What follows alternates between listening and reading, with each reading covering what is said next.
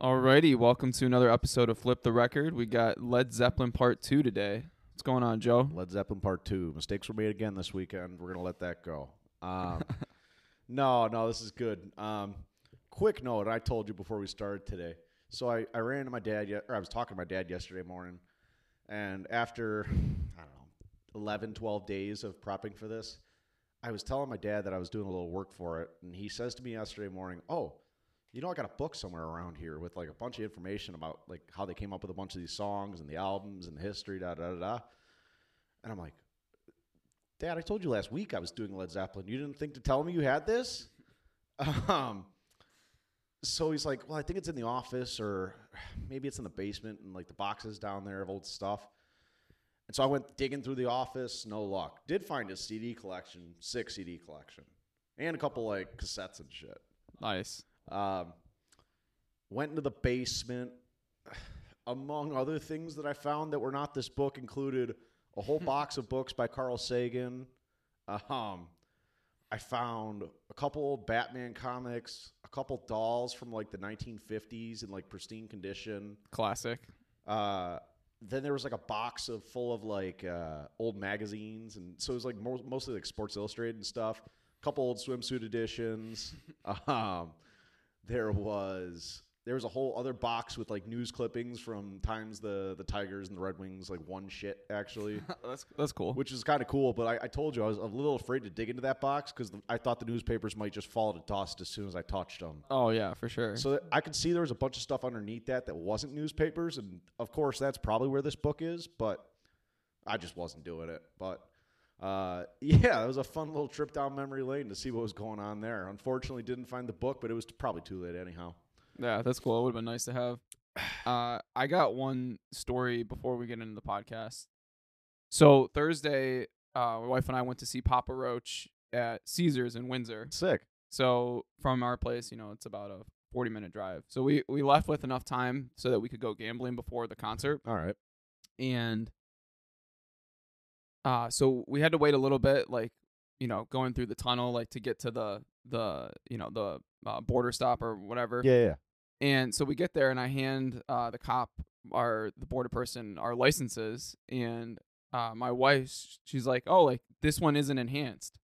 And like before we had left, my wife's like, oh, do I need to bring my passport? I was like, no, you got an enhanced license, right? And she's like, yeah. So I was like, no, just bring the license.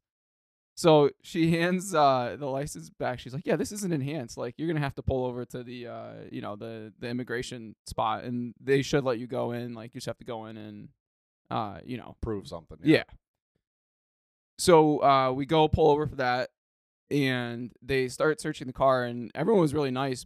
They start searching the car. They're like, oh, you don't have anything in here? I was like, no, like, I don't. And so she goes in the console, pulls out a little Ziploc baggie that has that has a little like a 5 milligram edible from God knows when. Like, who knows how it even got there? I'm not even claiming it's mine. Maybe it was from leftover from a friend or Could something. Could be anything. But yeah. So she's like, "Oh, what's this?" And I was just like, I started apologizing profusely. I was like, my bad. Like, I didn't even know that was in there. Like, yeah.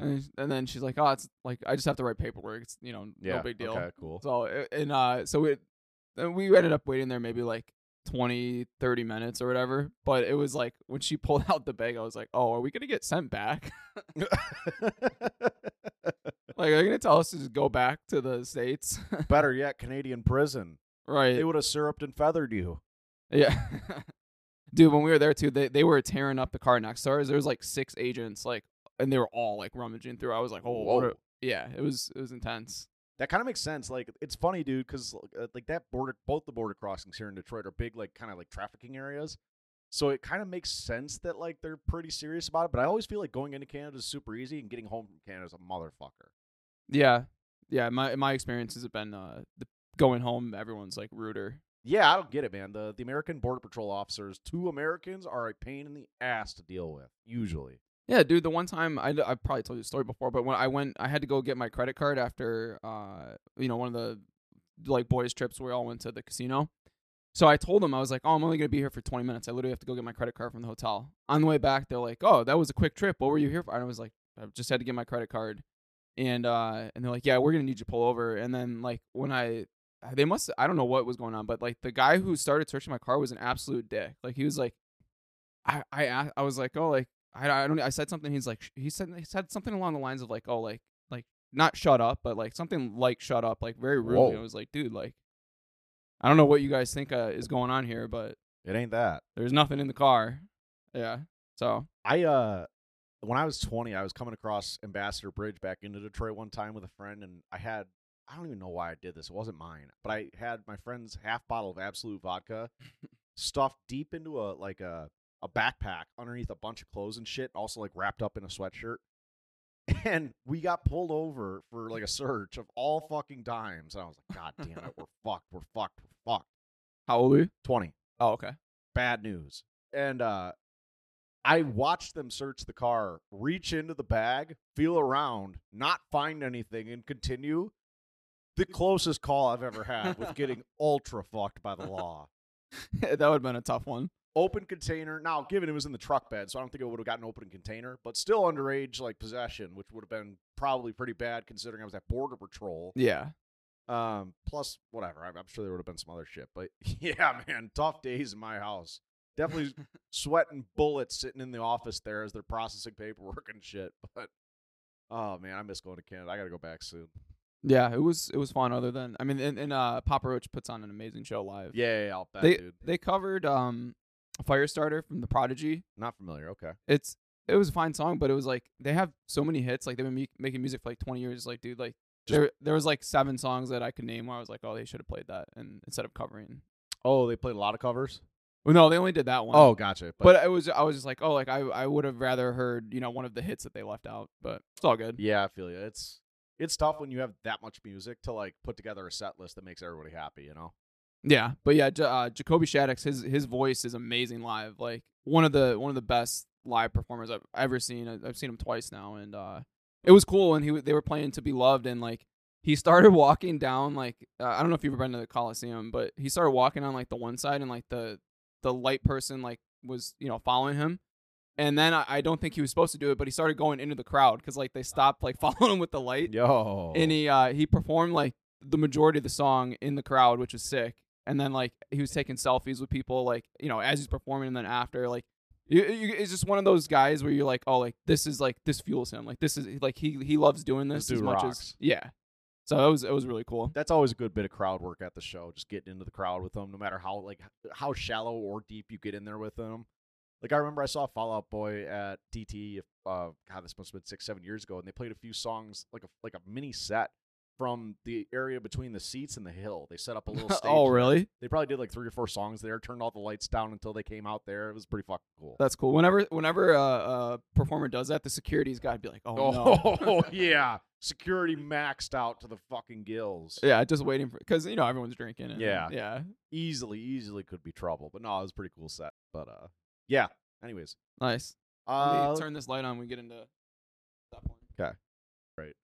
Part 2, Led Zeppelin. So this brings us to what, like 1973, I think? Yep. House of the Holy, 1973. Houses of the Holy, 1973. They've just come off Zeppelin 4. They're in the middle of what I'll say is their 3-album stretch. I think there's you could make an argument for another 3-album stretch, but I think their 3-album stretch of greatest hits is Zeppelin 4, Houses of the Holy, Physical Graffiti. Yeah, I don't like this album as much, but I could see you making that argument. I think it's carried by the other 2 albums, that stretch, and the argument I could hear other people making is if you want to say Zeppelin 2 through 4, I could see the formation of an argument. I disagree wholeheartedly, but I could see an argument for it. Yeah, I like 3 a lot. I like 2 a lot. I like both those more than this album, but yeah, and I guess that's the thing is which do you prefer, Zeppelin 3 or this album? And then that's kind of where the argument gets started, Right. But anyways, Houses of the Holy, bit of a different sound here. Not so much the hard rock kind of bluesy stuff we're accustomed to. You still get some of that for sure, but it's definitely mixed in with a softer side of things, maybe a little bit of a poppier side of things. Just different sounds here. It's an interesting digression from the previous stuff. Yeah, definitely. And it kicks off with the song remains the same. This one is just all right for me. Yeah, I kind of thought the same thing. It's got this like high tempo, plucky guitar through it, high tuned drums match this guitar and the singing here so masterfully. Um, Plant kind of in this like mid high range, doesn't deviate too much. Fine track. It's not like a knock your socks off kind of opener, but it's good. Yeah, there's a sick guitar solo on here, but other than that, it's Yeah. all right. The next song, the Rain song, I think has the most perfectly apt description for what this song sounds like. This is like exactly the kind of music you turn on like a slow rainy Sunday. You're just kind of like kicking around, maybe making some breakfast, chilling out. The Rain song encapsulates that vibe perfectly. This is a dope song. It's this like slow kind of acoustic song. It's got these like calm, soothing vibes, some piano, some keyboard. Um, it's really just this like super easy going track. Towards the end of the song, it kind of crescendos up into we'll say it's a little bit more energy, not like high energy, but higher energy. Um, to this point, I don't think Zeppelin had a track like this. Yeah, so you hit the nail on the head. So this was written after George Harrison, who's a huge Zeppelin fan. He told John Bonham that the trouble with Led Zeppelin is that they don't do any ballads. I was thinking that too. Yeah, so Bonham's brought that to the rest of the band, and then they worked with him on getting this one together, which is pretty cool. This is one of the few Zeppelin songs where all 4 members have like a composer credit. Yeah, George Harrison of the Beatles hitting Zeppelin up. That's pretty fucking cool. Yeah, good track. Definitely a different vibe, but check this one out through the album for sure. Yeah, on the drums on this one, John Bonham took brushes to the drums. I've seen different guys do that, and I've seen Bonham do it. It's a pretty cool little like effect to add to the drum kit. Yeah. I got a note from myself here to pull up one of the lyric sites I check on to read one of the comments. I think it made me laugh. All right, take a bit. Here it is. This song makes me wish I lived in the 70s. Growing up in a time with such crap as Linkin Park really depresses me when I hear a song like the Rain song. I was like, what a ricochet shot on Linkin Park. Yeah. Of all the bands to pick out of the clouds for that shot, you picked Linkin Park, you fucking loser. I know you couldn't pick anyone else. Loser. Yeah, I got a good laugh out of that. I like that. That's funny. Oh, brother. But yeah, check it out. The Rain song. Some of Plant's best vocals, in my opinion, too. Yeah, he did some really good work here. And like I said, it's still in that lower energy range, but it's still pretty good, for sure. Yeah. Next up, Over the Hills and Far Away, one of the hits off this album. Now, one thing I noticed when I was kind of reading through a bunch of different stuff, until like, I think it's like the 90s, Zeppelin never puts out a single. There are no singles. They just hit the album, you know? I thought they had a couple. I'm pretty sure there's no singles until like the 90s, but I could be wrong. Oh, yeah. I thought I read that they, I don't know, it was very few and far between, but I thought they put out like a handful. They might have, but I'm pretty sure I was reading that right. And if I find it when I go through my notes here, I'll bring it up again. But yeah, Over the Hills and Far Away, one of the hits off this album. Up tempo acoustic chords mixed in with these like quick picky licks from Page, we'll say. Kind of a little keyboard, little piano mix. Or sorry, wrong track here. It's a soft open, and throughout the song, like after a minute or so, Plant just kind of crashes into this. Like he's just kind of talking into the mic, "Hey lady," and then like the guitar and the vocals and the drums all hit at the same time about a minute in and crash this song with electric guitar, energy, high vocals. Really, really cool track. Yeah, this is definitely a standout from the album. This evolved out of a Yardbird song called White Summer. So they kind of took parts of some of the riffs and chords and just kind of transferred it over for this. The song is some of the I really like the lyrics on this one too. Let me see. I think I put a couple in here. Many have I loved and many times been bitten. Many times I've gazed along the open road. Many times I've lied and many times I've listened. Many times I've wondered how much there is to know. Many dreams come true and some have silver linings. I live for my dream in a pocket full of gold. Yeah, and I think in the early part of the song, he says that in the low voice, like low, easy voice. And then in the later part of the song, he's pretty much on that like high tune or high pitch, like yell sound into the mic, which is really fucking cool. Yeah, in that line, like a lot of people think of silver lining as a good thing that comes from a bad experience, but in this Plant's kind of like flipping it upside down, saying like some of the things that he wants and gets turn out to be like not everything that Right. was that he thought it would Not be. all that glitters is gold. Exactly. Yeah. Yeah. Gotcha. Cool track. Check this one out.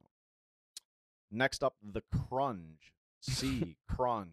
The name of this song sounds like it'd be like a bad dance move, or like it'd be like a dance move that like Michael Scott would like make up, like it's the crunge. I like that. And it kind of does, like, you make the joke about the dance move, but it's got a little bit of a dance vibe to it. It's got like this disco guitar through it, good mid-high tempo, like horns mixed in throughout.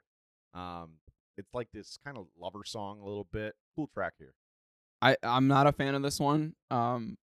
Yeah, but this one, I guess this evolved out of a jam session. Let's see. When Plant like improvised the vocals like in the jam session, so it's not or the lyrics. The lyrics aren't nothing crazy on this, but it's kind of cool that he just like came up with it on the fly. The Crunge freestyle. Doesn't it sound like it could be like a rap song too? Yeah, yeah, that makes sense. That's cool. Yeah. All right. The next song, Dancing Days, maybe doesn't get the love it deserves, but this stands out to me. This is just it's this cool mid-tempo track. Page just pretty much hits the same lick throughout. And it's just this classic sound. Little bit more rocky than the rest of the album, I'll say. Mid-level vocal, kind of guitar tuned into this like whiny sound a little bit through the verses. Just a really solid track here. Yeah. Not so much on this song, but I did notice listening through that there's some songs where like you can hear like the static coming from the amp. Yeah. Like, right at the top, you hear it a little bit. Yeah. Which is cool. Like that some serious shredding's about to go down. 100%.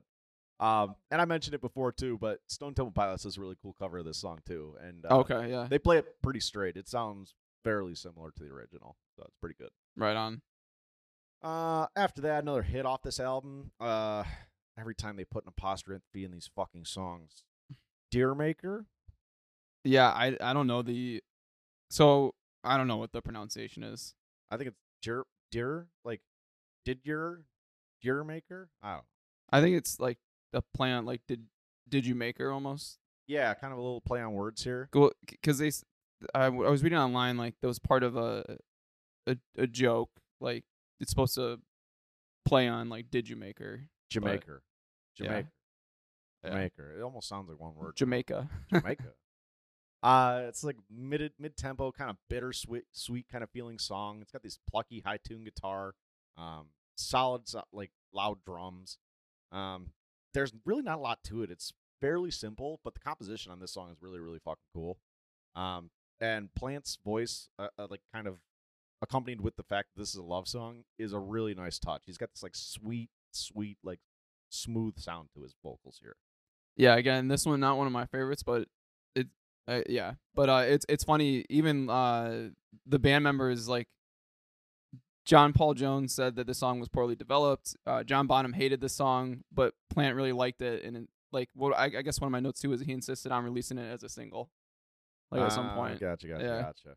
Yeah, I think we've talked about it a little bit last week, but I think Page and Plant really pulled the string. Like when push came to shove, they got their way, For sure, yeah. And I think, it was one thing I was reading too is like after the breakup later on, John Paul Jones kind of resented them for something like that, where he's like he made a point in his Hall of Fame introduction when they got inducted by the Aerosmith. He made a point in the conversation of his induction where he was like, "Hey, I'm just really glad, happy to be here. I'm glad you guys finally remember my phone number."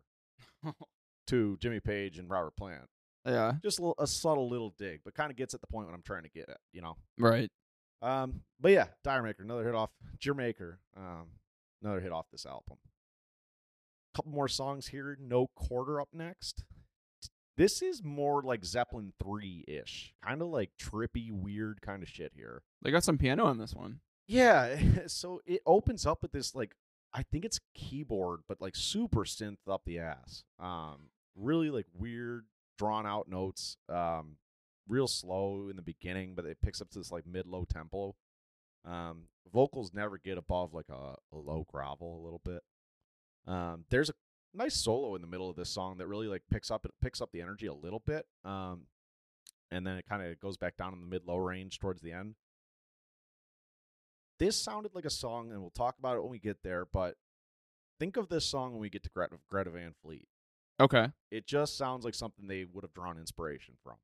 Okay. Yeah, I'll have to note that. Yeah, this the guitar I had like 5 minutes into this song kicks ass. Like yeah. It's a longer song for sure. I think it's like 7.5 minutes or something, but there's a lot of cool bits in this song. Certainly not one of their hits, but good track nonetheless. Yeah, some of the lines I like. Walking side by side with death, the devil mocks their every step. Ooh, the snow drives back the foot that's slow. The dogs of doom are hollowing more. Another mythological adventure song. Yeah, I don't know if it's like maybe referencing like some kind of like battle or something. Or Yeah. No, I just think they're digging into their books, you know. Yeah, for sure. The next song is really cool too. The Ocean. Yeah, I love this song too. This one closes out the album. It's got this like loud, clean guitar in the open. Really like brings you right into it. Mid-tune, mid-tempo.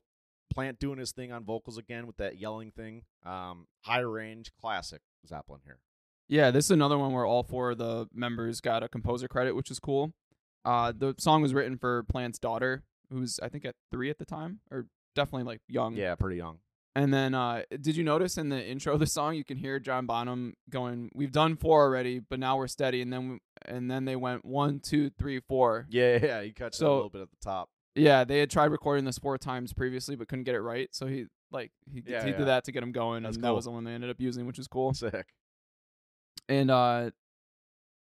yeah, the Ocean too, like, is also, I think the part of it is a metaphor for like the fans at their concerts. Nice. Yeah, like that makes sense. I can't remember which one of them was saying that, but one of them was saying that. That's cool. Yeah, that's cool. All right, and that wraps up Houses of the Holy. We got the cover right here for those of you watching on YouTube, TikTok. Cool album. Not their best work, but cool album nonetheless. Yeah, definitely some really good songs to keep. For sure. And that brings us to, I think, 1975, and their rock. This is one of the best albums in rock of all time. Physical Graffiti. You know what's crazy about this? So it's a double album, and they have a ton of songs that they had recorded and written for previous albums that they threw on here, and they're all like really good. Like usually when when you're pulling songs from like that were previously unreleased, they're not as good. Yeah, that's crazy thing, and I think I've heard Lil Wayne talk about this, where it's like Lil Wayne he's claimed to have thousands of songs in the vault that he's just never used, and surely there's some bangers in there, like yeah. Same thing here, where like you got all these masterclass artists on, like, how many could they fuck up really? So yeah, to pull a lot of these tracks from old stuff and you'll notice it on Coda too. When they go back to Coda, there's a lot of songs on Coda where it's like, wow, these did make albums? Holy shit. Yeah, I think some of them, like sound wise, they didn't want to put on other albums, which makes a little bit more sense. That it'd still be a really kick ass song. Sure. But others, I don't know. It's so rare that you get not only one, it's a double album, so it's long. It's their longest album, and then 15 tracks. Yeah, and then like I said, just a lot of leftovers that are really really good. Yeah, a lot of good stuff here. So let's kick it off. Custard Pie to open, kind of like mid tempo, almost like funky song, but it's definitely bluesier. It's got these like solid chords through it. Harmonica, like late in the song, is pretty fucking cool. And I'm kind of a sucker for when they pull out the harmonica. I don't know. It just always adds something for me. Plants in his high range here. Not so much yelling as it is just in his high range. This is a fun track to get going.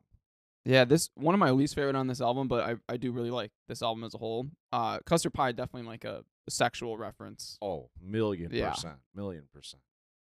Yeah. Next track, The Rover. Very, very thick bluesy here. Very bluesy. Heavy chords, Plant in harmony with the drums, with the chords. Little bit poppy, kind of like sad though. Like this is a longer song, so there's a lot going on here. But yeah, nice deep cut off this album for sure. Yeah, I love there's a epic guitar lick and yeah. Page kills it on this track. Yeah, so this was one that they had recorded for the Houses of the Holy that they didn't end up putting on the album. which is again, this is a really cool song. So rover is British slang for like a wanderer, which makes sense with given like some of the lyrics of the song. Yeah, traverse the planet when heaven sent me. I saw the kings who ruled them all. Still by the firelight and purple moonlight, I hear the rested rivers call. Cool song. Yeah, a little bit sad feel to it, like throughout. Yeah. Yeah, you talk about like just kind of a wanderer. It's got that sad tone to it. So. Yeah, they've got. I feel like all the songs they do that are like that are really good too. Oh yeah. It's in their bag for sure. In My Time of Dying, the next song. This is another one of my standouts for this album. It stands out for a few reasons. For the musical reasons, really cool track. Again, similar to the last song, bluesy, little slow. Got these like clean, long notes in there. Good energy from Plant, kind of in this mid-level. Powerful drums here and there. Like it really pops in spots where he like gets his moment to like come off the page a little bit. Yeah. This also stands out because I believe this is Led Zeppelin's longest recorded track. Yeah, this runs at 11 minutes and 6 seconds. So not including any of their live stuff, this is their longest track. There was a couple points in the song where I listened to it the first time where I was like, "Holy shit, this isn't over yet." I had a couple like that. So the ending for this song wasn't written originally when they started recording it. So they ended up improvising it like when they were recording, and at the end of the song you can hear John Bonham say, "That's got to be the one." Yeah. Yeah, it's a cool little tag on the end. Yeah. Although I know you don't really like it when they fuck around in the studio. Like No, that. I think that's cool. Yeah, I got you. Yeah. But, this was that documentary Alex was talking about when we had him on for the White Stripes. Yeah. It Might Get Loud. Yeah. So Jimmy Page, The Edge, and Jack White played the main riff from this song together in that documentary. Which is pretty cool. That's pretty fire. Yeah. Yeah, good stuff here for sure. Yeah, 100%. So then another track that should have been on Houses of the Holy. Now, I'll say this about the Rover. The Rover makes sense that it didn't end up on the Houses of the Holy. It didn't fit sonically. Right. Sound was too different. Houses of the Holy is the fourth track on Physical Graffiti and was first supposed to be the opening track on Houses of the Holy. Yeah, that's pretty wild that they, the name of the album, they're like, we'll save that for another album. Insane. But this is a really cool track nonetheless, and I think it would have fit perfectly on Houses of the Holy. It's got this like odd mix between the keyboard and the guitar opening, kind of in this like echoey high tune. I don't know how to put it. High tune chords throughout here, mid high tempo, Plant up and down in his energy level, his vocal level. A lot of cool like quick licks from Page on this track. Great song on this album. Yeah, this is definitely another sexual innuendo song. He's got several like, "Can I Take You to the Show? Let Me Be Yours Ever Truly. Can I Make Your Garden Grow? From the Houses of the Holy, we can watch the white doves go. From the door comes Satan's daughter, and it only goes to show, Yeah, for sure. And funny you bring that up now. I should have brought it up when we were talking about it, but the album cover for Houses of the Holy depicts a bunch of naked children like climbing up these rocks, this kind of cliff in Ireland. They got some backlash for that. Big time backlash for that. Yeah, it's a weird cover. It's a bit offsetting for sure. Like, yeah, not super comfortable to look at. Looks like like something maybe you'd see in like a movie, or I don't know. It almost looks alien because the children are like the children are like purple on the cover. Yeah. Just the way they like photographed it, whatever filter they have on there, and like the sky is like a shade of red you wouldn't normally see, and like it just looks alien, but it's kind of cool. I don't know. I like the Physical Graffiti cover is sweet. Physical Graffiti is a sick cover. There's really not much to it. But it just I don't know how to quite put it. It feels like it just wraps up the album very well. Yeah, and because you have it here. Tell everyone what you were telling me about the slides. So in Physical Graffiti, they got these cutouts for different windows in this building that they're depicting. And a lot of the windows have a letter from the words Physical Graffiti in each window. And so on the original album cover, one of the versions of the album, you could get it where you could slide the window sills up and down so you could see like what was inside the windows. So behind the letters, you could see like what was going on in the windows. That's so cool. And so there'd just be like random people in the windows and shit, but just like little cool things that you could do when you're buying this vinyl in '75. Well, it's just cool. Like you don't really get to see any type of creativity outside of like the print. Like usually it doesn't have like moving pieces. So yeah, it's there's cool nothing to it. yeah. The interactive bit of it is fun for sure. Yeah. Yeah, It's like a nice little, Hallmark card. $7.99. Except this is $49.99. Is it really? I don't know. It's just Yeah. albums are fucking expensive, dude. Yeah.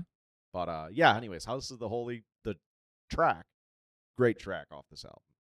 Yeah. Next song is another groovy song, Trampled Underfoot. I fucking love this song. It's so much fun. Like every time you've said it on a few different tracks. Like every time you hear this, you're not skipping it. I never skip this song. Fucking love it. The opening, the keyboard in the opening, it's got like an organ feel to it. Dun dun dun dun dun dun dun dun. Dun. It's this like up tempo, kind of like funky, almost jazzy vibe to it. But it's definitely from an old school blues song. Yeah, it's from 1936 Terraplane Blues, Robert Johnson. Right. The guitar and the keyboard kind of like match up a little, like maybe 30, 40 seconds into the song, and then as the keyboard is the main beat for this whole song, and that dun dun dun dun dun, it just goes for the whole song basically. But Page kind of kicks in a lick here, or kicks in a lick there, and it just adds such a good depth to this song. Plant in his like high range, yell range for almost the whole song. There's a wild keyboard solo like 3 or 4 minutes into this song. John Paul Jones is a wizard for that. Yeah, electric. This would have been a sweet one to see them do live. Oh, one of my favorites to see them do live, man. The crowd would be humming this song, like just on fire. Yeah, and this was another one that evolved out of like just a jam session. Yeah, that's exactly what it sounds like. It sounds like it started like somewhere that wasn't quite on it, and then they like John Paul just kind of hit it, and they were like, "Oh shit, that's it." Yeah. And so the lyrics for the song, it's kind of it uses like car metaphors for sexual innuendos, like pump your gas, rev all night, trouble-free transmission helps your oils flow. Mama, let me pump your gas. Mama, let me do it all. So kind of goofy, but yeah. Cool stuff for sure. Great track. Can't skip. Yeah. So the next song, Kashmir. Am I saying that right? Kashmir. Yep. Kashmir? I think it's Kashmir. Okay. This is actually reference to a city somewhere in the Middle East, but I mean, obviously, like cashmere clothing and right. cashmere fabric, things like that. An epic. Like you hear people talk about like epic poems, like the Iliad and the Odyssey. This is an epic in like a musical sense. An 8-minute track that just pulls you in so many directions. I'm not sure if it was recorded with a full orchestra, but it sounds like they have a full orchestra playing behind them in this song, from horns, strings, everything. And I've seen them play this live with a full orchestra, which is fucking really? electric. That's cool. Well, yeah, a lot of cool things going on here. It starts off in this slower string section. And Plant just bit by bit raises his energy a little bit on the mic. And until you get to this like crashing section that would be the chorus, but it's a musical section. The horns are going nuts. The strings are right on tune with the horns. Like it sounds like the whole orchestra is in tune for this one moment, and then it drops down to that low level again. Dun-dun-dun, dun-dun-dun, dun-dun-dun. And then brings you up, brings you down, brings you up. that part is that's epic. Like it's chilling. Is that? I feel like I've heard that in so many other. I mean, yeah, like, it's a pretty simple bit. But like again with the strings and everything behind it, it sounds so full, and especially after coming off that high with the horns and everything, coming right down into that gives you this like sense of impending doom almost. Yeah, that's a good way to describe it. And then right back up to the mountaintop. It's so fucking cool. So, a couple of fun facts about this one. All 4 band members agreed this is one of their best musical achievements. Robert Plant said it was one of his favorites, positive lyrically. Page said this was the greatest Zeppelin riff of all time. No doubt. Yeah. Oh, okay. So I do have another fun fact on this. So this is one of the few Zeppelin songs to use outside musicians. So there were some session players brought in for the string and horn sections. Yeah, there had to have been, right? You can't do that many sounds at once, you know. So lyrically, the lyrics kind of talk about time travel, celestial bodies. It's kind of all over the place. Yeah, it feels like another one of these adventure songs. You know, it doesn't really have a super defined direction to it, Yeah. but I don't know if the lyrics are necessarily what make this song great. You know, like they're cool, not the part I stay for. Yeah, I would agree with that. It's such a masterclass composition here. Yeah. So I absolutely, if you listen to no other songs on this album, check out Cashmere. Yeah, I don't know what it is. Like maybe it's this. And this is a longer one too, but like out of all their hits, like I don't like this one as much as some of their other hits. I'm not saying it's my favorite song either, but it's just such a different kind of sound and so like it's so like emotionally gripping throughout. Like you feel yourself being pulled up and down by the music. Right. And it's such a wild composition that you just have to listen to it. Whether or not you love this song, you just have to listen to it. Gotcha. So yeah, Kashmir. Tough to come off that one, but In the Light doesn't. I don't know. It just feels like a kind of generic Zeppelin song to me. It doesn't quite hit the mark. It's got this like strange synthy keyboard throughout. Vocals are like echoey and quiet a little bit. Builds in this like mid-slow section where it just sounds like again generic Zeppelin song. It's fine. I don't know. It's whatever. Yeah. So John Paul Jones composed most of this on a synthesizer. So they didn't really play this one live because he couldn't kind of replicate that sound. Yeah. Yeah, the song itself is talking about how down you can feel when things are tough. You feel like you're gonna get crushed in life, but the light will help you get through. There's always a light at the end of the tunnel. So another definitely a positive song. Yeah, no, for sure. The vibe definitely starts off a little down, but it picks up by the end. Yeah. They fucking did it again. You or me first. Oh, this we did this last week. No, it's a different song. Oh, it is? Okay. The last one was The Stomp. Bronier.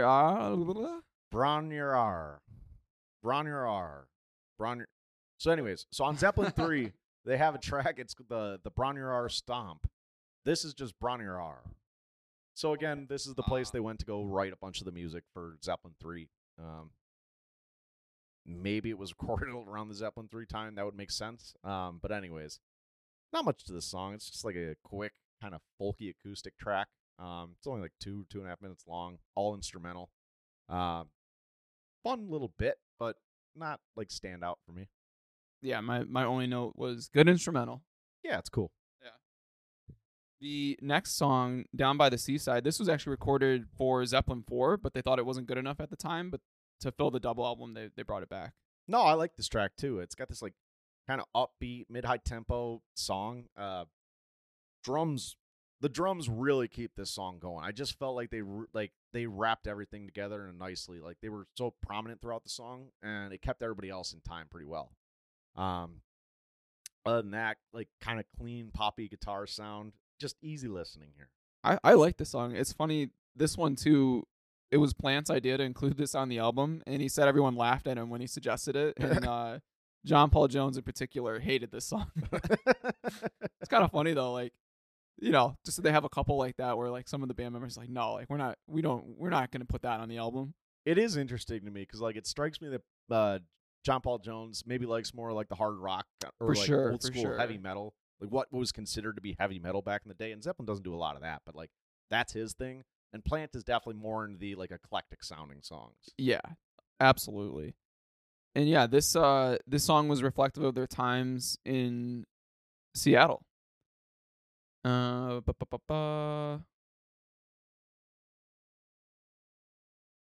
I don't have anything else on this. But yeah, a good come down. Like Bronier R and Down by the Seaside are a good come down from Kashmir if they had just skipped In the Light. Yeah. Like it would just been like an easy way to let you down back into the rest of the album, you know? Yeah, still just good solid tracks. Good solid tracks, super easy listening. Yeah, the next song is another long one, 10 Years Gone. Yeah, big focus on guitar here. It's got this like strummy light feel, but it's like tuned up a little bit.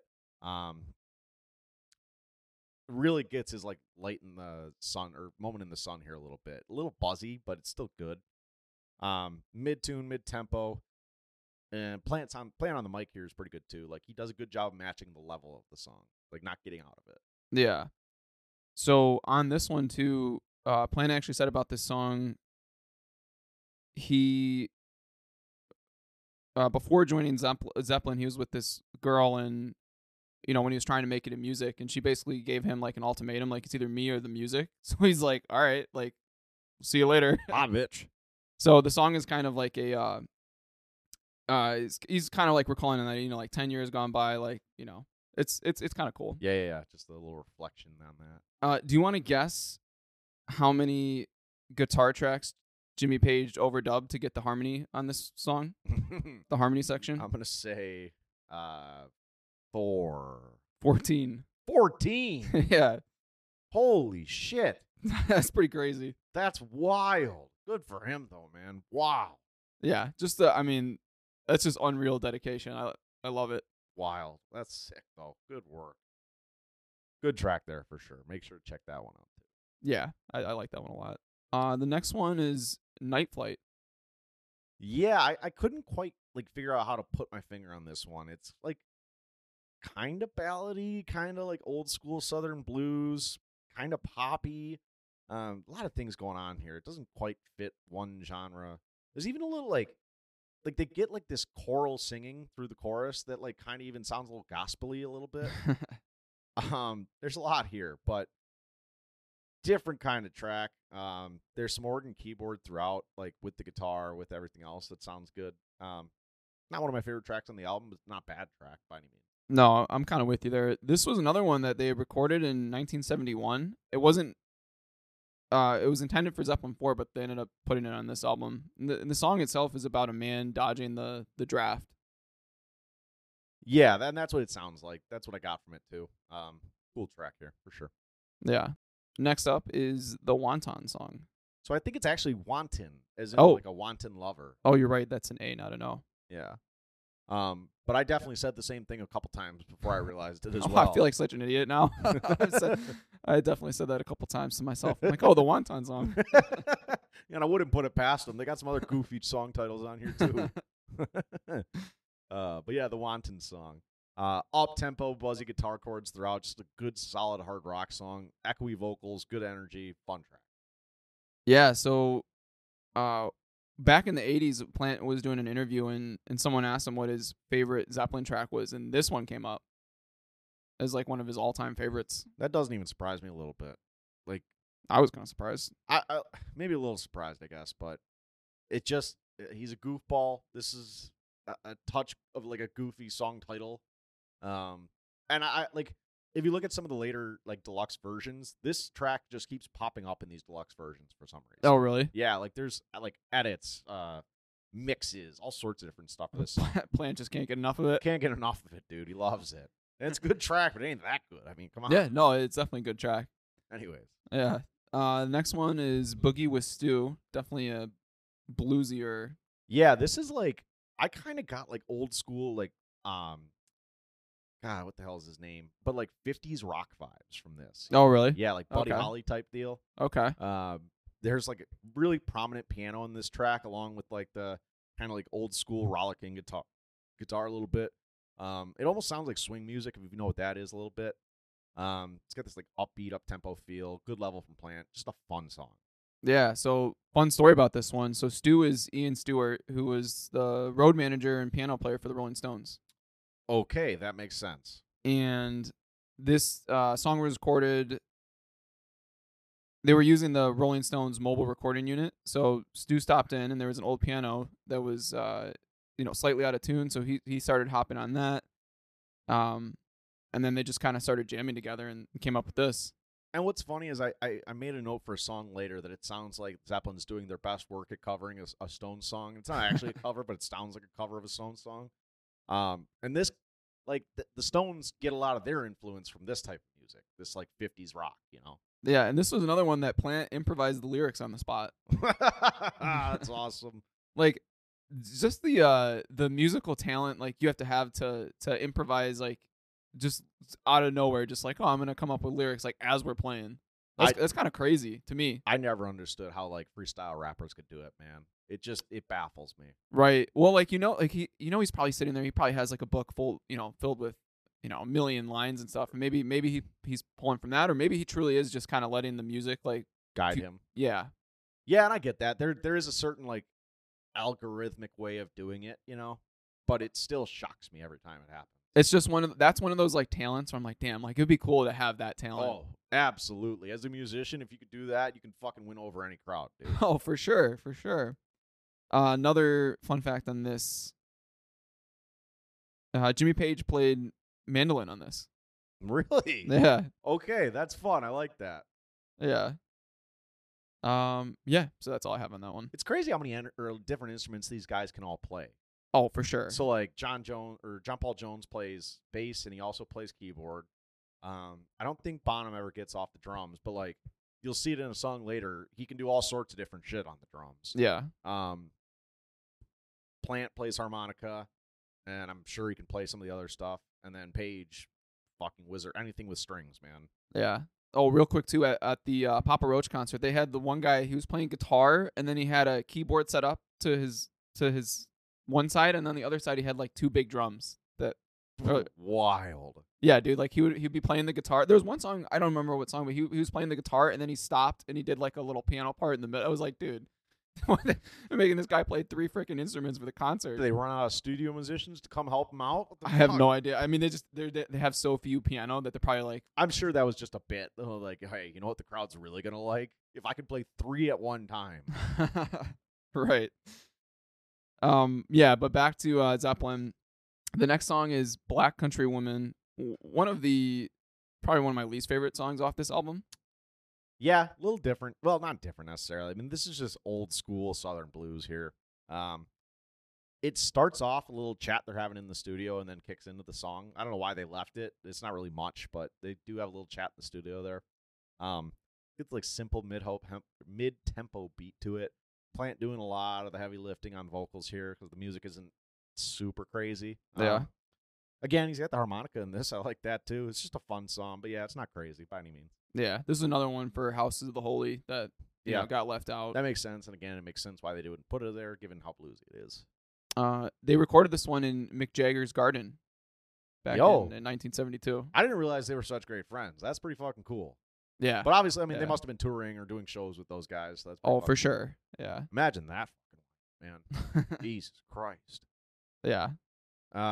Okay, and then we finish off the album with "Sick Again."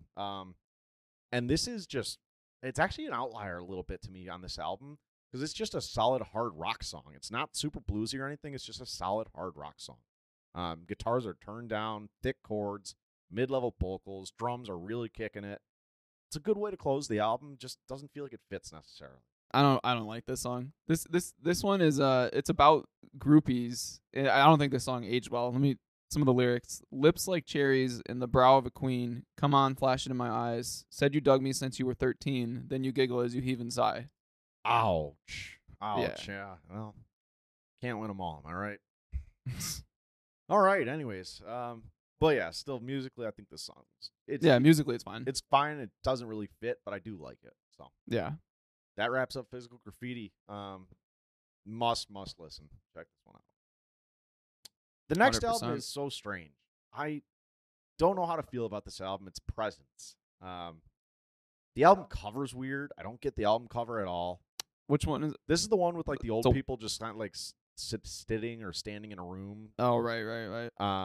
It looks like it's like in a picture frame on the album cover. It's a strange album cover, and it's a tough one too. So shortly before this album started recording, Robert Plant and his wife were in Greece on vacation, and they get into a really, really serious car accident. Plant like broke his ankle pretty bad, and some other like minor injuries, but his wife got real fucked up.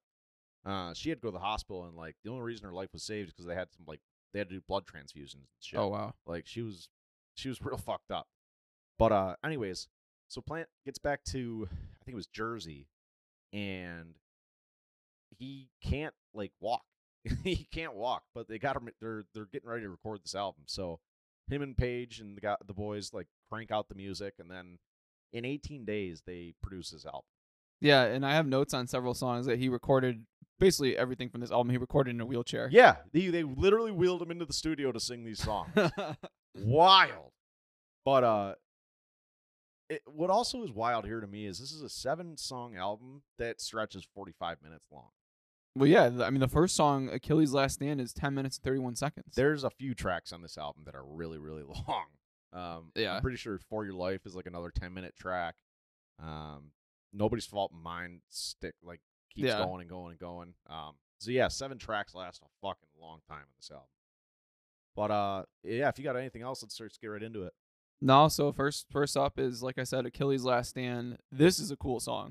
Yeah, again, I don't always love these super long tracks. Like you made the mention last week about that song that was like 9 minutes, and they wrote on the album that was only 3.5, so they could get radio play. Yeah. But there's something to that where like you could sit down and watch a 45-minute episode of TV, but that's kind of what you expect.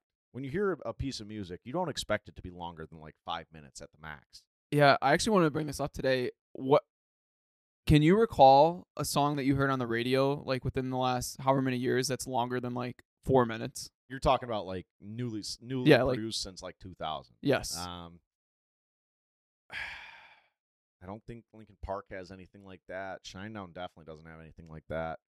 I can't think of any song I've heard on the radio that has been like over like 5 minutes. I think Greta Van Fleet might have a track or two that gets into the 6-7 minute category, but they're not like radio hits, obviously. Yeah, I mean it doesn't happen, and for a reason. They figured this out a long time ago. Well, yeah. I mean, there's some good rap songs that stretch out like 7, 8, 9 minutes, but the radio never play. I mean, the radio is not going to play those. John stands out to me as one of those tracks by Lil Wayne featuring Rick Ross. I think it's only 5 minutes or so. Is it that short? For yeah. some reason, I feel like it's longer. But anyways, yeah, no, they just don't get the radio play, and it's actually funny. One of the things they talk about in the Queen documentary they did recently is when they were trying to get Bohemian Rhapsody on the radio, the A&R man's like, there's no fucking way this is going on the radio. And they like get into a huge fight about it because that's like another 6-7 minute track. And basically the boys just said, fuck you, we're doing this. Yeah. To hell with your A&R shit. Right. But, I mean, you got to be Queen by that time to pull that off, you know? Like, yeah. It doesn't just happen to anybody. So, yeah, there's not anything like this on the radio anymore. Yeah, people's attention spans are too small. But yeah, anyways, this is the music feels like another adventure song, and it is an adventure song more or less. Yeah, I mean even the name Achilles' Last Stand. Yeah, it's mythological feeling. Yeah, that's a cool name too. You know what makes me cringe is when people like fuck up saying Achilles and say what Achilles. I've never heard that. Oh, I hear it more often than you would think. It's really cringy, dude. Yeah. Or I've heard people say all sorts of shit when they just don't know what's going on. I've heard like Achilles. Achilles? That's a bad one. Oh, dude, people just cannot fucking say this for some reason. I real quick, I was talking about making a juggernaut suit to go kill the hornets out back, and my wife goes, "Oh, you're making a juggernaut suit?" I was like, "What did you say?" But yeah, one more time. Well, that reminds me. What's that word again that means like the whole collection of music that a band has, like their whole catalog? What, discography? That one. There you go. I was listening back to the old episode today, and you struggled through that one like it was a fucking... No. Anyways. So yeah, Achilles' Last Stand. Fast drums and guitar, like really just like good traveling music, sounding kind of music. It keeps up with that for pretty much the whole song. High-tuned guitar. It's closer to like a modern hard rock song than it is a blues song. It's got blues elements to it, but it's really more like an 80s, 90s like hard rock. Not so much 90s, but like 80s or kind of modern hard rock song. Not a ton on the mic here, but still good range. Yeah. This is probably my favorite or second favorite off the album. Yeah, I think so too. Yeah. The next song, For Your Life, a little bit forgettable for me. Yeah, it's got this like upbeat bluesy feel to it, mid-high tempo. The rhythm guitar here is really cool because it allows Page to like do his thing. And he puts in a bunch of like clean little licks and solos over it. Nice up and down work for Plant. I didn't really dig into it, but like the lyrics felt weird here. Yeah, so he wrote this about a friend who got into drugs. Some of the lyrics, had to pull away to save me, maybe next time around, oh. And she said, don't you want to cook it, cook it, cook it. Hadn't planned to, could not stand to try it, fry it. Nah, yeah. Yeah, just, I don't I was a little uncomfy at points here and there, but not one of my favorite songs of this album for sure. Nah. Same with the next one for me, Royal Orleans. Yeah, I think this one's better. It's got this like up tempo, upbeat kind of like southern rock blues feel to it. But with disco, imagine southern rock with disco guitar. Yeah, Like- lyrically, this is a weird one too. This song's about a guy who picks up a drag queen and discovers the next morning that the person's a man. The classic hit him with or I don't know, never mind, but big Yeah. old switch up. And then one of the fun facts, I guess Zeppelin was known to go to gay bars in New Orleans because they were more fun and they didn't get hassled for autographs. That actually sounds about right on key with Zeppelin, man. You guys were party animals. Yeah. But yeah, whatever. as a man I know went down to Louisiana, had himself a bad flight, and when the sun peeked through John Cameron with Susanna, he kissed the whiskers left and right. Whiskers. Ouch. Tough day. Yeah. Next track, Nobody's Fault but Mine. This might actually be like the hit off this album. By the numbers, not one of my favorite tracks though. I like it. I like it. I don't know. It's what I like. There's not a lot of Zeppelin songs I don't like, so it's tough for me to be like, yeah, this song sucks. But I don't know. It's like this up tempo bluesy track again, thick chords. Plant does a great job on the vocals, like setting the mood of this track. Mm-hmm. Like really matching up with the guitar really, really, really well. Good energy, mid-tune. I love the harmonica solo in the middle. He kills that little solo in the middle. Strong drums, fun track. I don't know. It just doesn't stick out to me. Yeah. So, obviously, this one's kind of about owning up to mistakes. Some people thought this was about Jimmy Page's blossoming heroin addiction at the time. Yeah, I was gonna mention that at some point. I don't know per se if that's about it. There's another theory that Robert Plant was apologizing for the song "In My Time of Dying," which after his car crash he said he would never sing again. Gotcha. Yeah, that makes sense. I don't know. Anyhow, this is another long one. I think this is like 6-7 minutes here, something like that. Yeah. But all right, whatever. Candy Store Rock after that. Up tempo, old school kind of feel to it. Little bluesy, little poppy. I didn't think this was Plant's best work here, and I really don't think this is Zeppelin's best work here. Just whatever. Yeah, he pieced together the lyrics from different parts of Elvis songs, so maybe that's why it's not his best work. Yeah, I don't know. It just doesn't. That's an interesting point. It does feel a little bit like. It just doesn't feel right. Like it feels disjointed. Yeah. Also, the reason the songs might not be as good is they recorded this in under an hour in a studio. They were under pressure to finish the album. So they just closed this one up and moved on. Yeah. Makes sense. Song after that is "Hot's On for Nowhere." Another kind of like poppy feeling blues song. They got this like interesting like doo-wopping in the chorus where they're all like together, kind of oohing and ahhing. You know. Mm-hmm. This is a fun track for me, but certainly not like a song I go back to. Yeah, so this was one where Plant was saying the lyrics reflected on he kind of felt trapped at the time with his frustrations with Jimmy Page and then their manager Peter Grant. Hence the line, "I've got friends who would give me fuck all." Yeah, and it's crazy because this album we've talked a bit about like the internal strife of the band, and I think that the essence of that is why they still haven't like full time or really ever for an extended period of time gotten back together and done something. We'll talk about it later, but like they've done shows here and shows there, but they've talked for a long time about maybe getting back together with the boys and John Bonham's son and doing something. That'd be cool. And it just never happens. Yeah, I think this might be the first F-bomb in their whole catalog. Yeah, you really don't hear him swear a lot. No, so when he swore in this song, he tried to slur it a little bit so that it would still be able to get played on the radio, but it didn't work. Let me try this, guys. Yeah. And then the last track on the album, T for One. It's like this slow, kind of jazzy, kind of bluesy, low-tuned, low-level song. It's another longer song, so it's pretty simple up until about midway through. Page hits you with this like clean electric guitar solo for a good minute, 2 minutes here. And then they go back into the slow jazzy section at the end, and that's kind of it.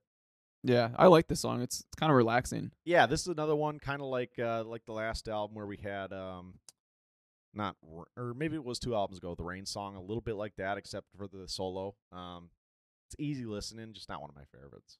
Yeah, so Plant wrote this one in a New York hotel drinking tea by himself. Some of the, I do like some of the lyrics in this song. It's kind of cool. How come 24 hours?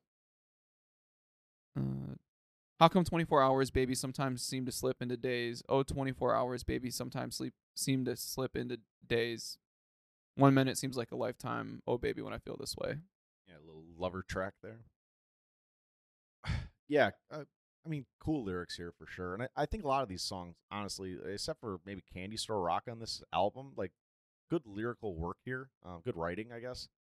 Just there's something to be desired about this album. I'm with you. Yeah, so you want to move on to In Through the Outdoor? In Through the Outdoor, the last of the studio recorded albums for Zeppelin, and this is 1980? 79. 79. Kicks off with, well, let me say this about this album first. It's almost a pop album.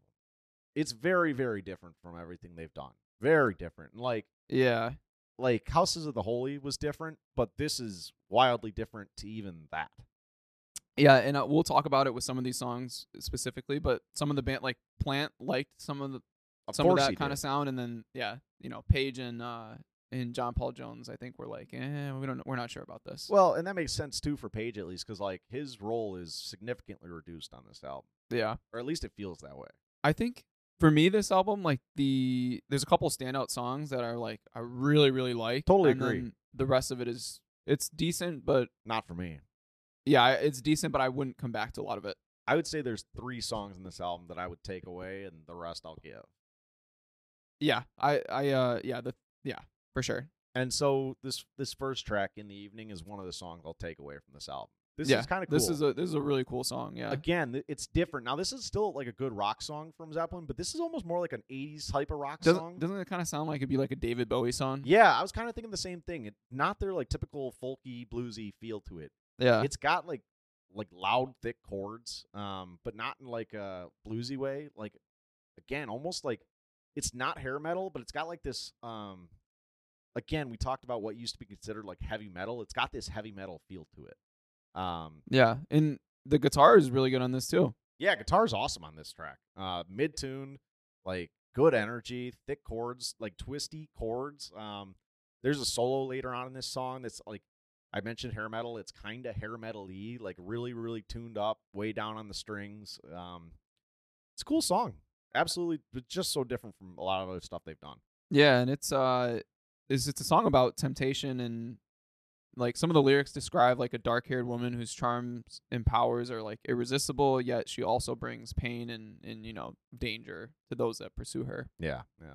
Definitely one of the standouts on this album. Medusa inspiration, ? Just a thought. Yeah. The next track, Southbound. So this is spelled incorrectly. It's Suarez, but I think it's supposed to be Suarez. I think they just fucked up. It was. They spelled. That was a fact I had. Yeah, they spelled it wrong. Because they say in the song something about Suarez, and they spelled it Suarez, which is fine. Which is Spanish for party. Yeah, right.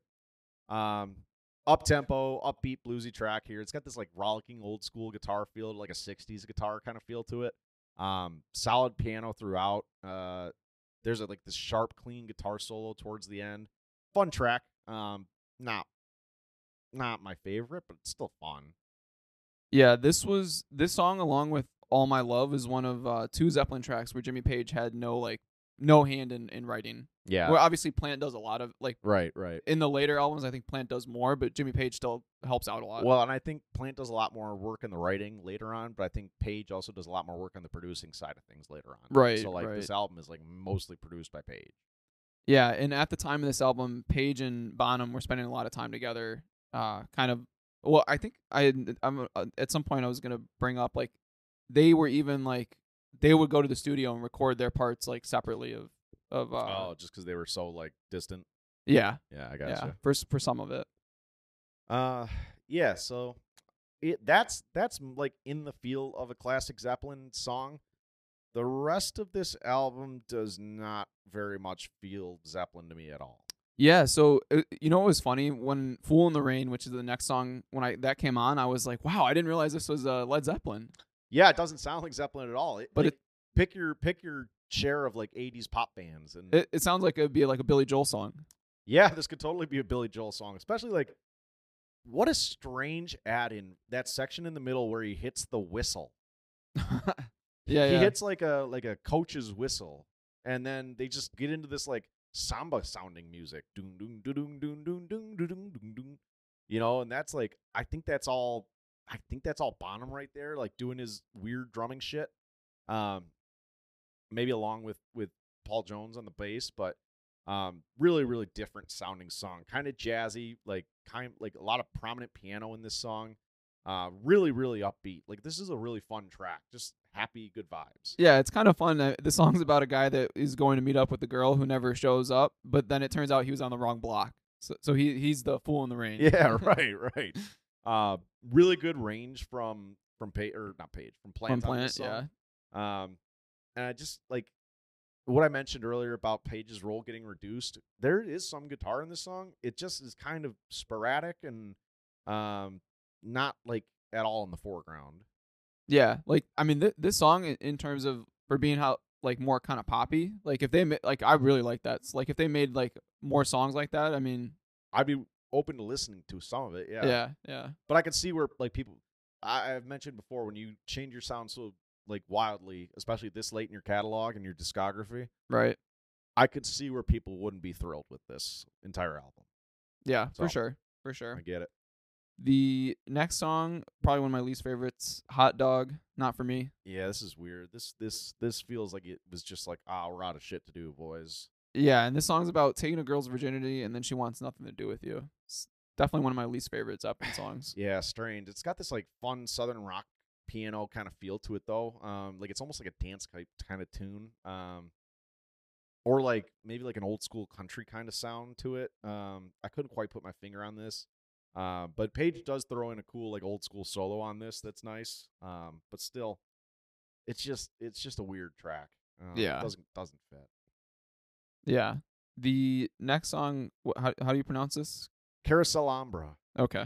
So this is like it's a play on like the candelabra, which is like one of those candles with multiple like spots for candlesticks. Oh, okay. You know what I'm saying? It's got like a few different arms. So that's a candelabra. Carousel Ambra is just like a mix of two words. Oh, okay. I didn't know that. Yeah. This is like more a pop song than anything else too. It's got this really, really highly synthed up keyboard throughout this song. Up tempo, upbeat. At least for the first half of the song. Second half of the song, it kind of like breaks into this like a odd kind of rock ballad a little bit. It's a really eclectic sound to me. This sounds like something Plant might have pulled out of his brain from somewhere. I don't know. It's not for me.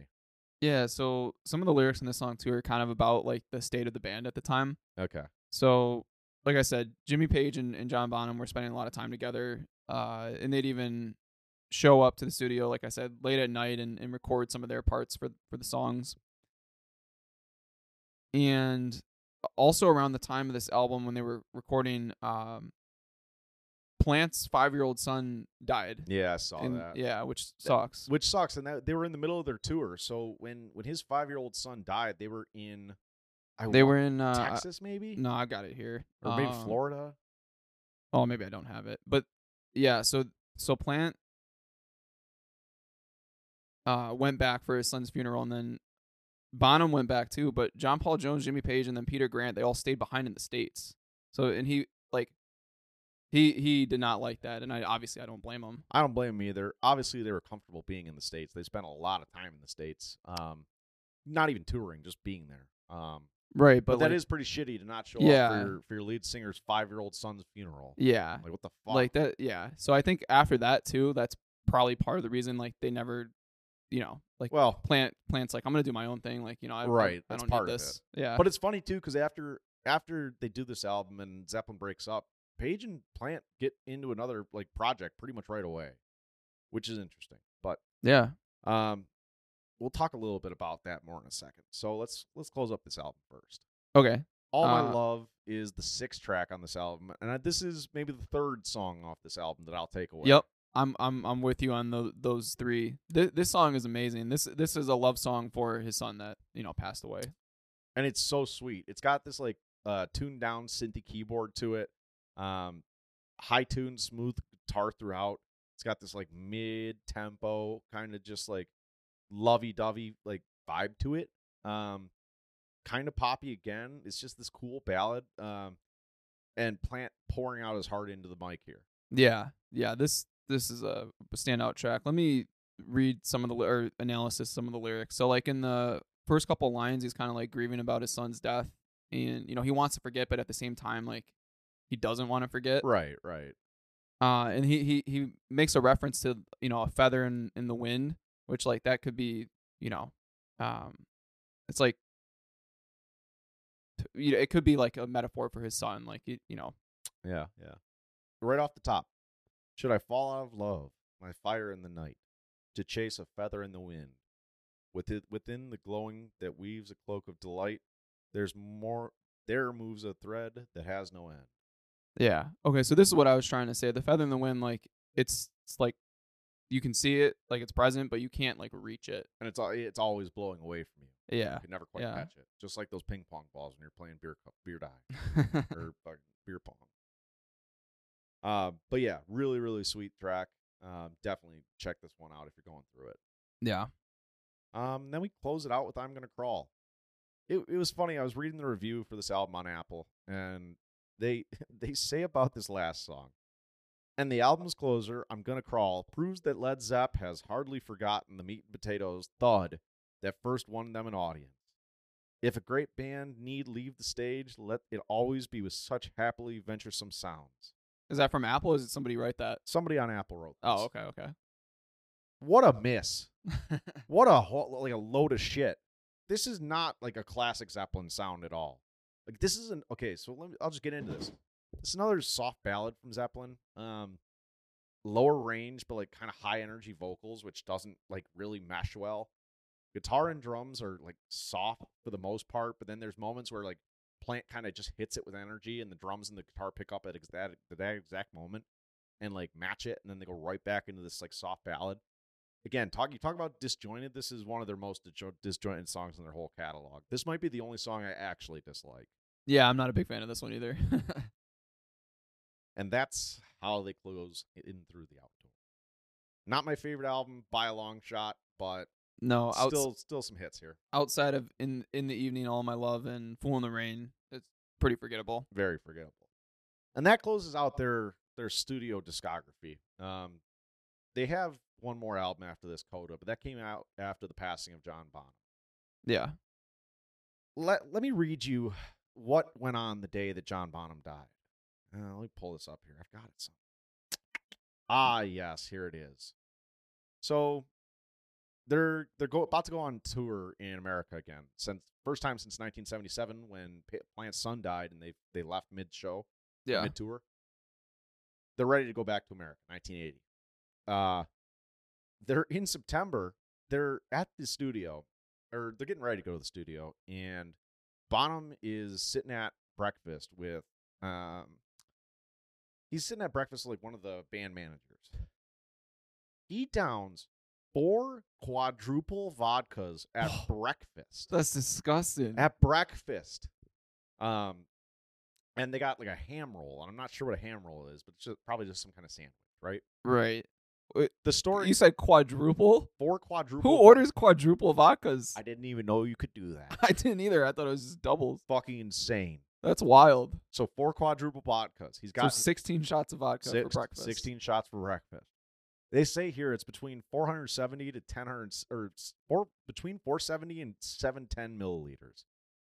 Wow. A bottle is 750 milliliters. Yeah. So anyways, so he's got this ham roll. He takes a bite of it, and he looks at his band manager, and he says, breakfast. Puts it down and walks out. So anyways, so they go to the studio to do some recording. continues drinking heavily at the studio.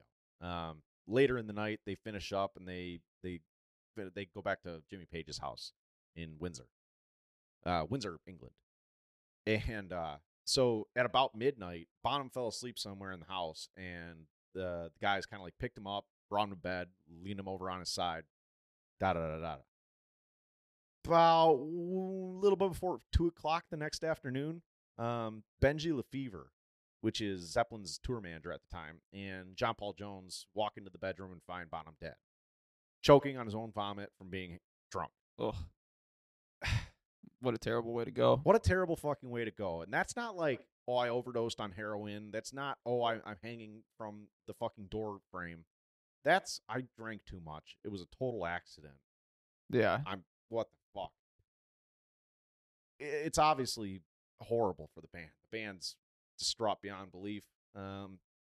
And shortly after this news, the band in December 1980, the band releases a statement that just says, "We wish it to be known that the loss of our dear friend and the deep sense of undivided harmony felt by ourselves and our manager have led us to decide that we could not continue as we were. Led Zeppelin." That's it. That's all they ever put out about it. Damn. From this point on, as a band, like I said, they've done a handful of shows. So like they did Live Aid. They got together with, I forget who the drummer was, but they did Live Aid. Mm-hmm. If I can find the notes here, I'm pretty sure. Yes. The performance at Live Aid was so bad that Page described the performance as pretty shambolic, and Plant described it as an atrocity. Why was it so bad? It says here that performance was marred by lack of rehearsal, out of tune guitar, poorly functioning monitors, Plant like having trouble with his vocal cords. Just Gotcha. a few different things. Didn't turn out well. Through the years, they've done a few other like odds and ends shows. They just never really go well. Yeah. There was talk in like 2007 of getting the band back together with Jason Bonham, John Bonham's son. And then Plant kind of just said, you know what, fuck them. And never like returned their calls. Mm. And that's just kind of that. They just never were able to like fit it together. And now, I mean, it's 2023. They're just never getting back together. It's been that way for a long time. It's kind of sad that, you become so successful with these guys, and you're touring for a decade plus, and then just to not even talk anymore, like that's kind of sad. Well, and so like I said, so Plant and Page have done various projects together. Plant's done plenty of side work on his own as a single artist. Page has been in a bunch of different stuff here and there. They just, you would think the money alone would be enough to put you back together for a little while, let alone the fact that you guys are one of the defining rock bands of the 60s and 70s. Like, well, they're already so wealthy, they don't need more money. I know, man, but like one reunion tour would. Oh, I know. Say they did one reunion tour in like 2008, 2009, something like that. It just a boatload of cash. Yeah, that's true. They could probably, that's true. That's easy. They've set records and records and records throughout the years of bringing in the most people to any stadium ever. They'd be boosting the economy, times. Just like Taylor Swift. At one time, they had the all-time record of a single like crowd in a live performance set at the Silverdome. Oh, really? Yeah. I think it was back in the 70s. They set the record for largest live attendance of a concert at the Silverdome. It was like 65,000 people or something. Wow. Think about how fucking crazy that is. In the 70s, 65,000 people was the like largest recorded like concert of people. That's crazy. That is crazy. But yeah, it sucks they can never make it happen. But appreciate them for what they got. And in that kind of vibe, in 1982, they got together and cobbled together 8 tracks for an album called Coda, which is basically songs that were unused from previous recordings. Right. Later on, they put out a deluxe version, which has a lot of mixes of these songs, and a couple original tracks kind of like splattered in through it. So like, Hey, Hey, What Can I Do is an original track. There's a couple other ones. I think one of them is like a cover of a Robert Johnson song. Okay. But yeah, so 8 tracks on Coda. If you got anything else, let's get into it. Yeah, I did have Let me pull up my notes. I did have a thought experiment. So Led Zeppelin's first album came out in 1969, right? So and there's a lot of really good songs off that album. Like, can you imagine in like 40 years or so when if we're listening to that song and it's like 100 years old? Like, just picture this: you're taking the boring tunnel from Michigan to LA in 25 minutes, and the implant in your brain. You turn on the Spotify implant in your brain, and you say, "All right, skip this song," and then a Zeppelin song comes on from 100 years ago. Like, that's kind of crazy. That is kind of wild now that you mention. I mean, aside from classical music, like there's no music that anybody listens to past really like the 50s that you would like pick out, Right? Like the 50s would be the first, like, at least to me, aside from classical music, that really stands out to me as like listenable. That's what I'm saying. Like, at some point in our lives, they'll be like, "Oh wow, like this song is 100 years old, and it's still good." I've considered that to myself too, as like the catalog of music that will have accumulated by the time it's 2100. True. Is fucking insanely massive.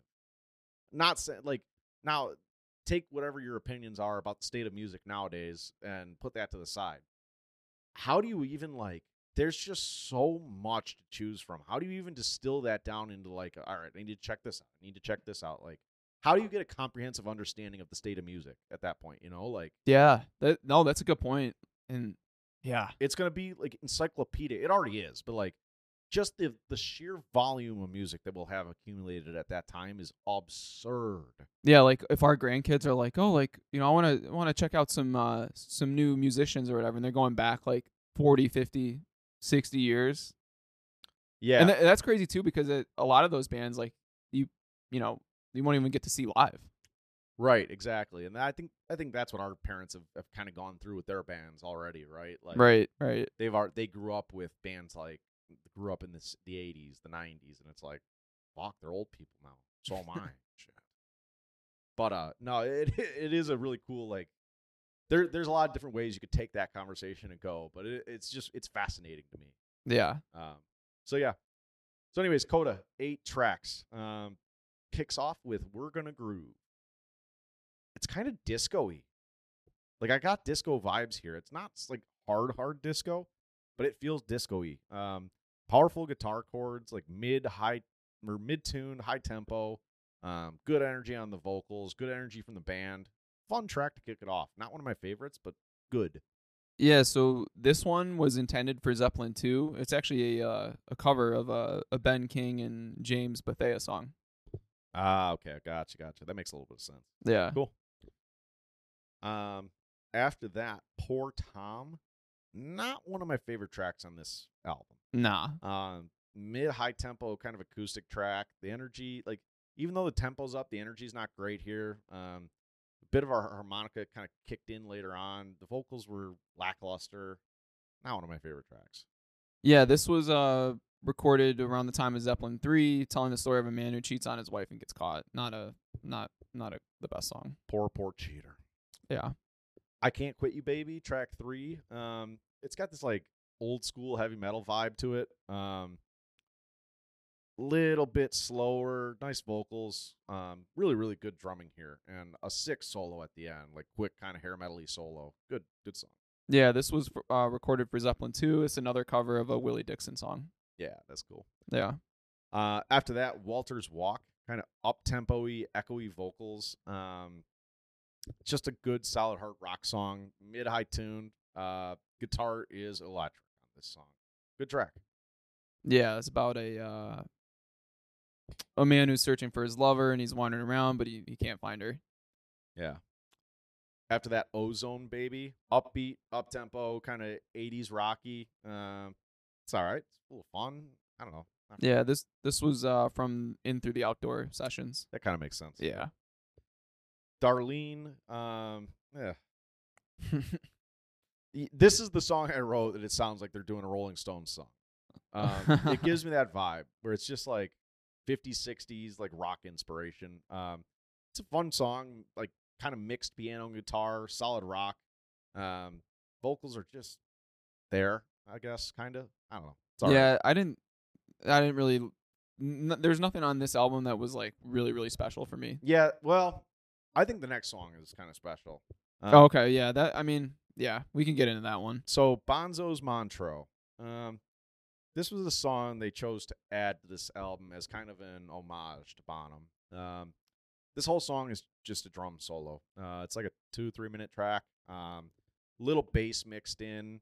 Little he does steel drums like towards the end of this song. Oh, really? He adds a little steel drums like a Jamaica man. And it's really good feel. Like normally my problem with drum solos usually is it doesn't feel like it's got like a full vibe to it. You're just hearing the drums playing. It's like, all right, where's the rest of it? But the little adds of the bass and the little add of the steel drums like helps the song kind of fill up a little bit. As the drum solos go, I think this one's pretty good too. Yeah, I mean, it's cool. This was recorded in 1976 in Switzerland, actually. Oh, no shit. That's pretty Yeah. cool. Yeah, Yeah. so of all the tracks on the original 8 for Coda, I would definitely check this one out. Yeah, and then the last song is Wearing and Tearing. Yeah, and this is just another like kind of solid rock song, high tempo, mid tuned, plant up in his high range on the mic. Good track. I don't know. Yeah, this was another one that was recorded for In Through the Outdoor, but left out. Gotcha. Yeah. And then one track that was on the deluxe that I do want to hit on quickly, and if you listen to it, great. If not, great. Hey, what can I do? This ended up being like a hit kind of off this deluxe version. It's this like light folky ballad, but Plant does a fantastic job on the vocals here. He's just up and down his range, up and down his energies, killing it. Sounds so good. Just a fun track here.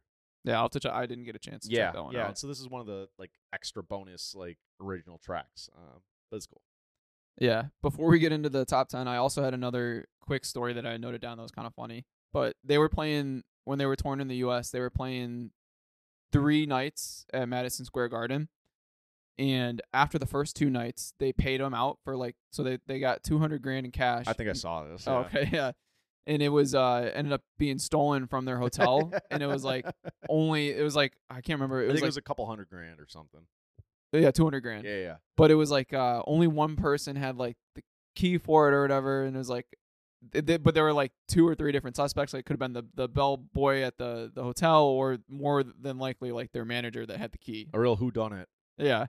But what was funny about it was is even all the guys are like, yeah, we didn't give a shit. Like, what's $200,000? We had so much money, like it didn't matter. You fucking loser. Yeah. $200,000. You really got us.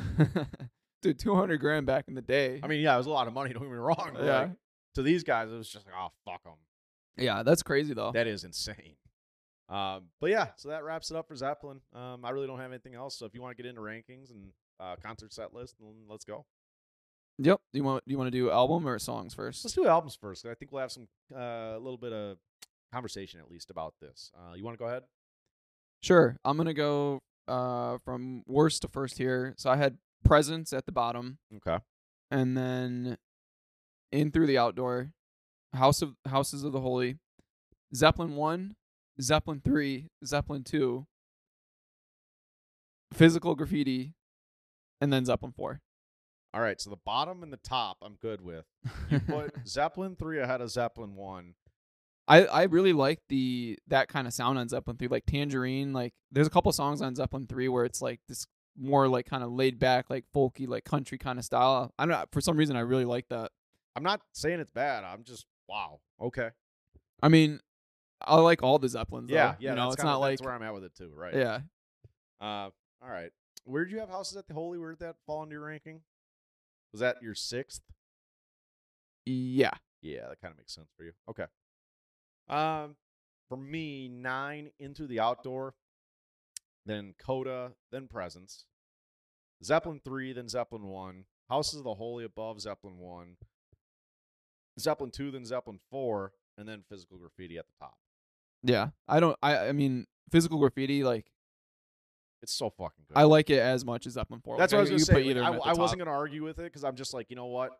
I think it falls there for me just because it has so much more material, you know. But I think it has equally as much like replay value. You're right. There's 15 tracks on that album, and there's probably like 13 that are really good. Really good. Yeah. So I think that's how I ended up with Physical Graffiti at the top, but not going to knock either of those albums. Those are both classic, absolute must listen rock albums. Yeah, 100%.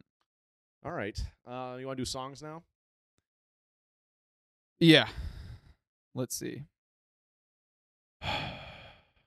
Well, I had a hard time making this list. Yeah, me too. Me too. All right, so starting at number 10, Your Time Is Gonna Come, 10 Years Gone, Immigrant Song, Whole Lot of Love, That's the Way, Fool in the Rain, All My Love, Tangerine, Ramble On, and Stairway to Heaven. Interesting. A few deep cuts in there. A few. I got it's a good mix of all their different kind of sounds, I think. Yeah, no, that's a good point. I hadn't considered that. Because Tangerine, you get like the more like country vibes. All My Love and Fool in the Rain, you get a little bit more of like the kind of poppy, which is obviously only from that one album, really. Yeah. But Now, I've mentioned already, and much like Bonham, I'm much more of a fan of their like blues Right, and rock right. stuff. And that'll show here. So 10-1, Ramble On, then Houses of the Holy, Misty Mountain Top, Livin' Lovin' Maid, Immigrant Song. 5, we got Whole Lot of Love, then Kashmir, Black Dog, Stairway to Heaven, and from plus 6,000, way from the clouds, Trampled Underfoot.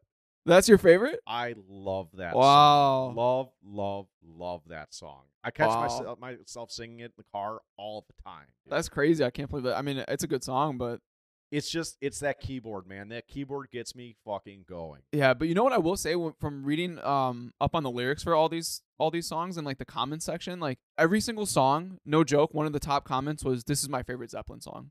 Yeah. It was like no joke. It was like every single song. Someone was like, "Oh, I can't believe this song is so underrated. This is my favorite Zeppelin song for every song in the catalog." I totally get it, man. I mean, we talked about the songs we don't like. There's so many songs that we do like, and it doesn't shock me that there's people from all different places. Like, yes, I love Dazed and Confused. That's my favorite track. Right. There was. You know what I mean? Like, Yeah. There's so many hits. So Yeah. I get it. It's hard to argue anybody's list on these songs. I don't remember. Did Stairway to Heaven hit at the pool yesterday? Were people vibing with it or? Yeah, it wasn't the right crowd, I don't think. Nah. That was a tough one.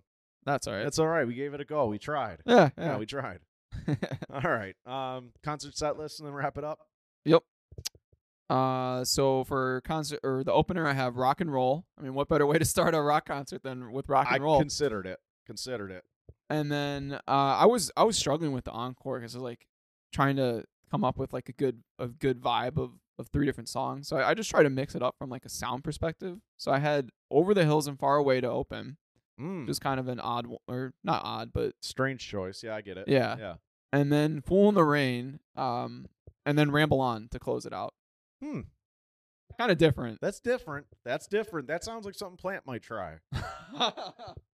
That's different. Yeah, you would definitely. I like it though. I like it. My opener, and I think you could have Paige open up on guitar from behind the stage. You could have John Paul Jones on the keyboard open up from behind the stage and just kind of playing around, just jamming a little bit before you get into this song. And again, it's Trampled Underfoot. Okay. Kicks off the concert. I think it's just such a high vibes, high energy way to get the people going. I think it's an awesome opener. Encore, we're kicking it off with Black Dog just because like Plant's got that section right at the top. Hey, mama said that. I think like you can again do that from under the stage, behind the stage, and really get the people like riled up into a frenzy as soon as they hit that. That's a good one for sure. Stairway to Heaven is the second song in the encore. We talk about slow songs in the middle all the time, and I think Stairways to Heaven is a perfect spot. The only argument there is that this also might be a song they close out the regular set with. Right. So I can see that argument, but I do like it here in the encore. And then this third song, you already talked about it, but Rock and Roll to close out the show is sick. Yeah. It does have that section at the end where Paige is going nuts on guitar. They can open it up a little bit and let Plant do whatever he's got to do the crowd work, finish up, say your goodbyes, and then let Plant hit that one last time. And Paige can just like fucking lose his shit after Robert Plant's done. And you close out the show with that. I think it's a perfect closer to the encore. Yeah, no, I like that. I mean, Rock and Roll, yeah, to open or close, I think would be good. It hits. Yeah. What a classic. Yeah. All right, cool. So next 2 weeks, we got Mac Miller going on. Yes, sir. Then after that, Greta Van Fleet. Then after that, I don't know if we have anything yet, but that puts us 3 weeks out anyways. So yeah. Well, I'll think about it. No worries. We got time. Yeah, so Mac Miller, we're gonna basically divide up his catalog into Yeah, I he's think got the first 5 or 6 albums and mixtapes, and then the last back half. right. So he's got a lot of stuff there. So those will be definitely longer episodes. I think those are like you said, one's 5 and the other's 6. So Yeah. hang in there. But I'm really excited for Mac Miller. We talk about artists who changed their sound. He went from pretty like cheesy kind of like Yeah, just like I don't know what the slang term I for always it hear would be, frat but rap used like in the same sentences. I think that makes sense. You know, and then he evolves into like this kind of like jazzy hip hop R&B artist towards the end of his catalog, which is It's really cool. Equally fun, equally cool. Yeah. So looking forward to getting into that. Oh, also Greta Van Fleet, their new album just dropped. I don't want to say too much about it, but I'm happy. I'm good with it. I haven't listened to it yet. It's good. It's good. That's all I'll say. I'll go into a fucking spiral if I keep going. So all right. Sounds good. Follow us on Twitter, Instagram, TikTok, YouTube at Flip the Record.